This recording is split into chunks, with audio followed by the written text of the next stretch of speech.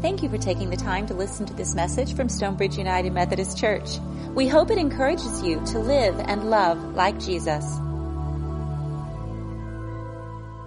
Good morning, church. My name is Kelly Fitzgerald, and I'm going to be reading from Luke 4, 1 through 13. Jesus returned from the Jordan River full of the Holy Spirit and was led by the Spirit into the wilderness. There he was tempted for 40 days by the devil. He ate nothing during those days, and afterward Jesus was starving. The devil said to him, "Since you are God's son, command this stone to become a loaf of bread." Jesus replied, "It's written, people won't live by bread only." Next the devil led him to a high place and showed him in a single instant all the kingdoms of the world. The devil said, "I will give you this whole domain and the glory of all these kingdoms. It's been entrusted to me, and I can give it to anyone I want. Therefore, if you will worship me, it will all be yours." Jesus answered, "It's written, you will worship the Lord your God and serve only him." The devil brought him into Jerusalem and stood him at the highest point of the temple. He said to him, "Since you are God's son, throw yourself down from here, for it's written, he will command his angels concerning you to protect you, and they will take you up in their hands so that you won't hit your foot on a stone." Jesus answered, "It's been said, don't test the Lord your God." After finishing every temptation, the devil departed from him until the next opportunity. This is the word of the Lord. Thanks be to God. Kelly, thank you for reading today. Appreciate you doing that.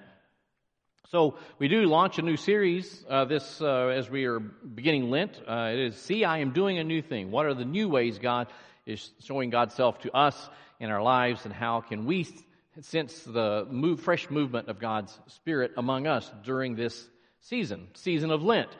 The season of Lent corresponds with the scripture you just heard read. The 40 days of Jesus in the wilderness, we're fasting, prayer, being tempted. So 40 days of Lent. And the idea of engaging spiritual practices, maybe fasting, maybe prayer, reading the Bible, whatever, those things to engage us in this season of Lent so that we reflect and we recommit in our lives. So before, though, I go any further, I want to go back to last week.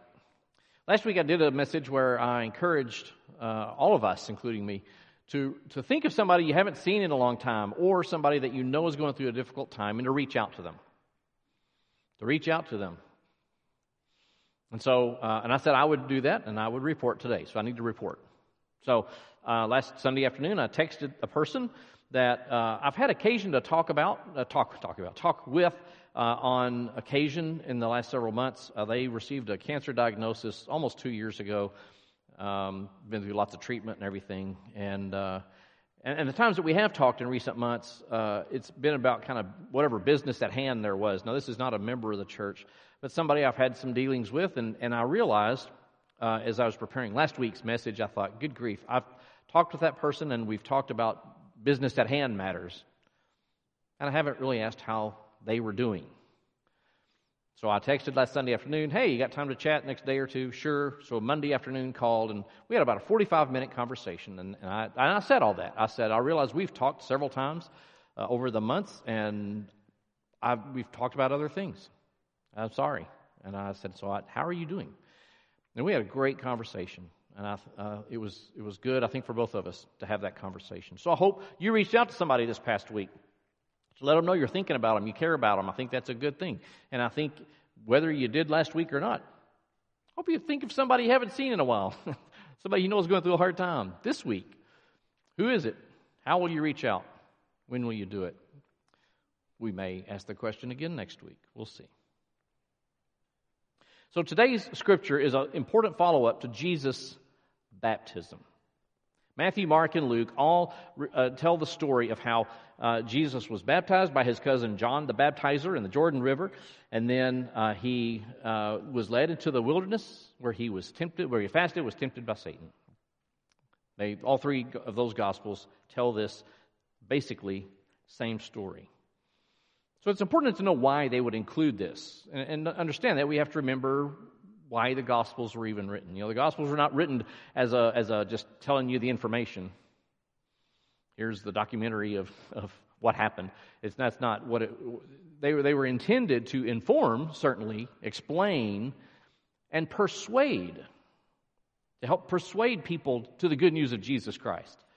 And this is how it all connects. They would explain how all this connects and how Jesus, as a Jew, was believed to be the fulfillment of the long-awaited Messiah. And so the Gospels need to explain how that happened and why that's important, and then what transpires, and all these connections need to be made. So the Gospels are trying to do all of that. And they're trying to do it in a time that's very different than ours. Time written during the Roman Empire, written to people who, some had Jewish background, some did not. Just really different situations. So we're pretty removed from that. So how do we read and hear the Gospels now? So the way I look at it is that I think I kind of visualize. I'm looking at the Gospel. Here's the story of the good news of Jesus Christ and all that it is. And then here's the story of my life, right here. And as I read the Gospels, I look to see what's the light that it sheds on my life. How do I see my life through the lens of the Gospel? What are the connecting points? What are the places for maybe some course correction, maybe some new understandings? How do I do that? So we'll kind of look at it in that fashion today, and throughout this series. I'm going to really focus on the Gospel readings throughout this series. So the setting, let me just make some notes real quick before we get into some of the other pieces of it. So what's going on? Well, Holy Spirit has been very active in the Gospel of Luke already. Been very active. Holy Spirit was present at Jesus' baptism. Filled Jesus at his baptism, descends like a dove from heaven, right? God's voice. This is my Son, with whom I am well pleased. So now the Holy Spirit, same Holy Spirit, drives him out into the wilderness. Wilderness. We got to remember that's a code word in the Bible that's always going to refer back to, make you think back to the time of God's people in the wilderness following the Exodus, when they had escaped the enslavement in Egypt, and they spent that time in the wilderness, 40 years in the wilderness. And so Jesus goes into the wilderness, and there Jesus encounters the devil. Now the Bible actually uses a lot of different names for this person, this figure. The devil, Satan, the deceiver, the tempter, all get used in different places in the Bible. So when I was reading the commentary, getting ready for this, and came across something, and I was like, good grief, why have I not seen that? Which, by the way, parenthetically, when you think you know the Bible, keep looking. Keep looking. I've done this a long time, and I still discover things going, wow, why did I not see that before? So the word that gets used here is in Greek, ho diabolos, which would translate literally the diabolical one. The diabolic one. I kind of like that. Kind of gives you a different feel, instead of just, oh yeah, we know the devil. No, the diabolic one. And I can't help but always think, when I think of the temptation of Jesus, I can't help but think of the temptation in the Garden of Eden. Well, we'll get around to that in a minute. So, temptation number one. Turn these stones into bread. Well, that makes sense. We get that. Jesus has been fasting. He's hungry. It says he's famished. Of course. I almost imagine, the diabolic one encountering Jesus and saying, well, hey, I was going to have a conversation with you, but you need to eat. You need to eat. Good grief. Come on, turn those stones into bread since you're the Son of God. Then we can talk. Sounds tempting. Isn't it interesting that also the temptation of the serpent to Eve in Genesis was to eat something? Is there something to that very basic need that we have to consume nutrition that makes us sometimes make compromises? I don't know. So Jesus recalls to the diabolic one God's provision of manna during the time in the wilderness. God provided. I mean, they were complaining. Moses brought us out here so that we could die. We have no food. But then bread-like substance, manna, was provided every day for the people in the time of the wilderness.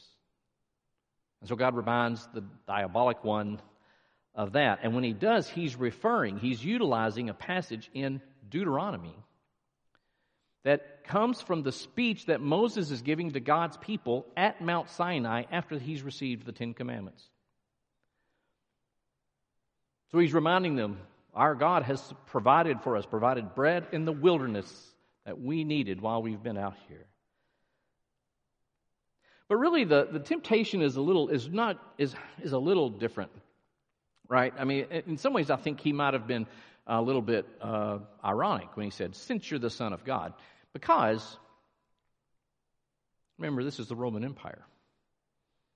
Augustus has already claimed the title of Son of God, and claimed it also for his son Tiberius.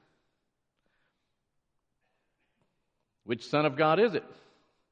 Since you're the Son of God, just turn these, like that would prove, right? Like that would prove who Jesus was. So just go ahead and do it. You see, the problem is that he was tempting Jesus to use his divine power to satisfy his own cravings. He was tempting Jesus to use his divine power to satisfy his own cravings. That was the real problem with it.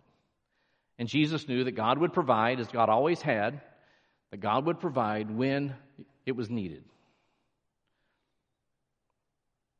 We humans, the diabolic one, sure knows how to tempt, right? So what we want is to be able to have the power to do the things we want to do without justification. I can just do it. So here's a question maybe to ponder as we look at the gospel in our lives side by side. Here's one of many questions that you might ponder. What cravings or indulgences tempt you away from following Christ more faithfully? What cravings or indulgences tempt you away from following Christ more faithfully?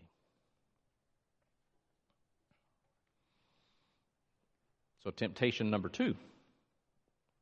Temptation number 2, worship the diabolic one and gain the kingdoms of the world. Speaking of Augustus and Tiberius. At that time, the Roman Empire was very powerful, very large, very strong, one of the most powerful empires in world history. Jesus, you could have that. Think of the good you could do.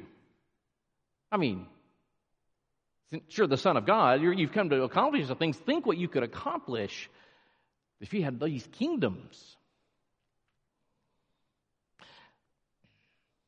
But does the diabolic one have the authority to do that?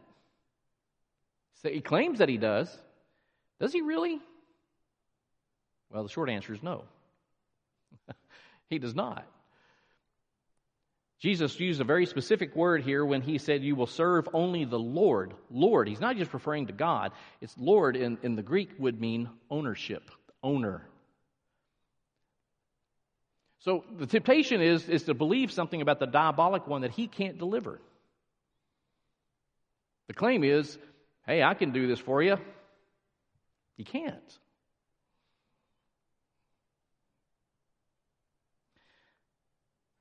So again, Jesus had referred to Deuteronomy, to the time connecting back to the speech that Moses gave to God's people to remain faithful even in the wilderness. Now, Jesus is there to do God's work in God's way. Jesus later teaches and shows that true power comes in laying down your life for others. That's true power. But it is tempting. It's tempting if someone said, "Boy, hey, what if you had this power? What if you were in this position of power? Think of the things you could do. Think of the good you could do." And so often we humans, as we conjure this, we begin to think of power in the sense of power over other people. And we create categories of who's more powerful than others, whether it has to do with educational level or income level or skin color or the language that is spoken. And of course, when we do that in our own minds, well, we're always in the powerful group. Right? Well, I mean, we humans don't create this idea of a pecking order and then think, yeah, I'm probably about in the middle somewhere, maybe the bottom third. No. We see ourselves in the powerful position. Tempting. So one question maybe to ponder. In what ways are you tempted to exploit power over others? In what ways are you tempted to exploit power over others? And so on to the third temptation. Takes him to the top of the temple, says, jump off. The angels will catch you because it is written. I've said before in a message that Satan quoted Scripture. Here you go. Here it is. He does. It's from Psalm 91, verses 11 and 12. That it says that God will not let his servant be injured. The angels will come and catch you. So just go ahead, man. How cool would that be that God's going to do that for you? You can just jump off and boop, you're going to catch you. I mean, it'd be kind of like saying, hey, middle of the afternoon, just go stroll back and forth across Highway 75. God will protect you. I don't like to drive on Highway 75, right? Well, see, the temptation here is, in a sense, to tempt God. To tempt God, to utilize God's power to do something because, in a sense, the diabolic one is bluffing. He's trying to get God to do something that he has used the Scripture in an inappropriate way to express something of God that God is not going to do in that moment because the diabolic one calls on him to do it. You know, the Scripture has this collection of writings is an interesting thing because there's a lot of stuff in there. It's been said that you can support any position by finding a verse in the Bible. That may be true. I don't know. I think the person was half joking about that. What a lot of people do. Find a verse in the Bible to say, this is why we believe it. So I sometimes wonder if you had written your life story. You'd written your life story, not necessarily 400 pages, not necessarily to be, sold at a bookstore, but you wrote it out. You wrote about the significant events in your life, the significant relationships, how those changed you, the good things about it, the bad things about it, the things you've done, the things you regret doing, the things you're proud of doing. You wrote your whole life story. And the ways that you learned and you grew and all those things throughout. And someone read your life story. And they took one sentence out of that. And they said, oh, well, I know so-and-so. I can tell you, they said this. But it completely misrepresents the whole of the story, right? It is not reflective of the whole of the story. It just takes one sentence. I, unfortunately, have had my own experience in local media, not here, somewhere else, where I was interviewed for the local TV newscast. We had about a 15-minute conversation with the reporter, camera going, and I knew I knew that they would edit out a whole bunch of things, and they would take just watch the news that night, and I was like, that is really not what I was trying to say. That is really not what I was trying to say. They took a couple of sentences and had me say that, and I'm going, okay, no, that's not really what I was trying to say. The temptation is to take the Word of God and take some piece of it out that serves our interest. Take some part of it that makes me feel better about myself. Take some part of it that, well, maybe enhances my power over others. So it's difficult. A lot of people have an axe to grind, and they've got a scripture verse. And part of the difficulty is, right, I mean, I've seen this many, many times. Someone says, I don't know what to say. I was talking to someone about this issue, whatever the issue is, and the person quoted scripture at me. And it's almost like it's a showstopper. Oh my goodness, they quoted scripture. I don't know. You know, they played the ace of spades, whatever it is. I mean, it's like I got nothing now. Just because someone quotes scripture doesn't mean they know what they're talking about. Doesn't mean they're applying it appropriately. It just means they've memorized a verse out of the Bible. The Bible is not there for us to manipulate for our own needs. So a question you might ponder: in what ways are you tempted to misuse the Bible to suit your own wishes? We're humans. We all do it one way or another, different points in our life. In what ways are you tempted to misuse the Bible to suit your own wishes? In Matthew and Mark, this passage ends a little bit differently. It says that after all the temptation, the diabolic one left, and angels came and ministered to Jesus. Luke doesn't say that. He doesn't include that. I don't know why. Matthew and Mark both did. Luke doesn't. I don't know why.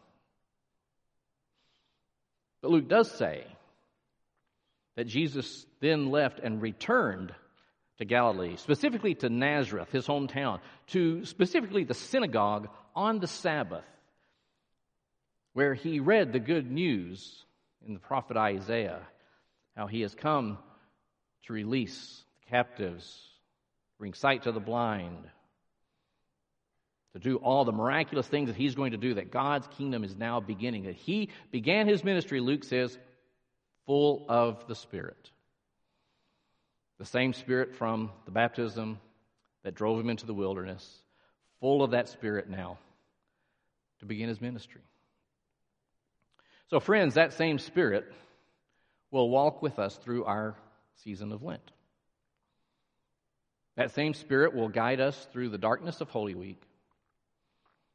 And that same Spirit empowers us to live lives of resurrection and hope and power, boldly and selflessly, so that God's will be done. Let's pray. Oh God, we are grateful for your love and grace to us. And God, sometimes we need to take a step back. We need to assess how we're doing. God, I pray that through this season of Lent, we will be assessing that in ways that our hearts and our minds are open.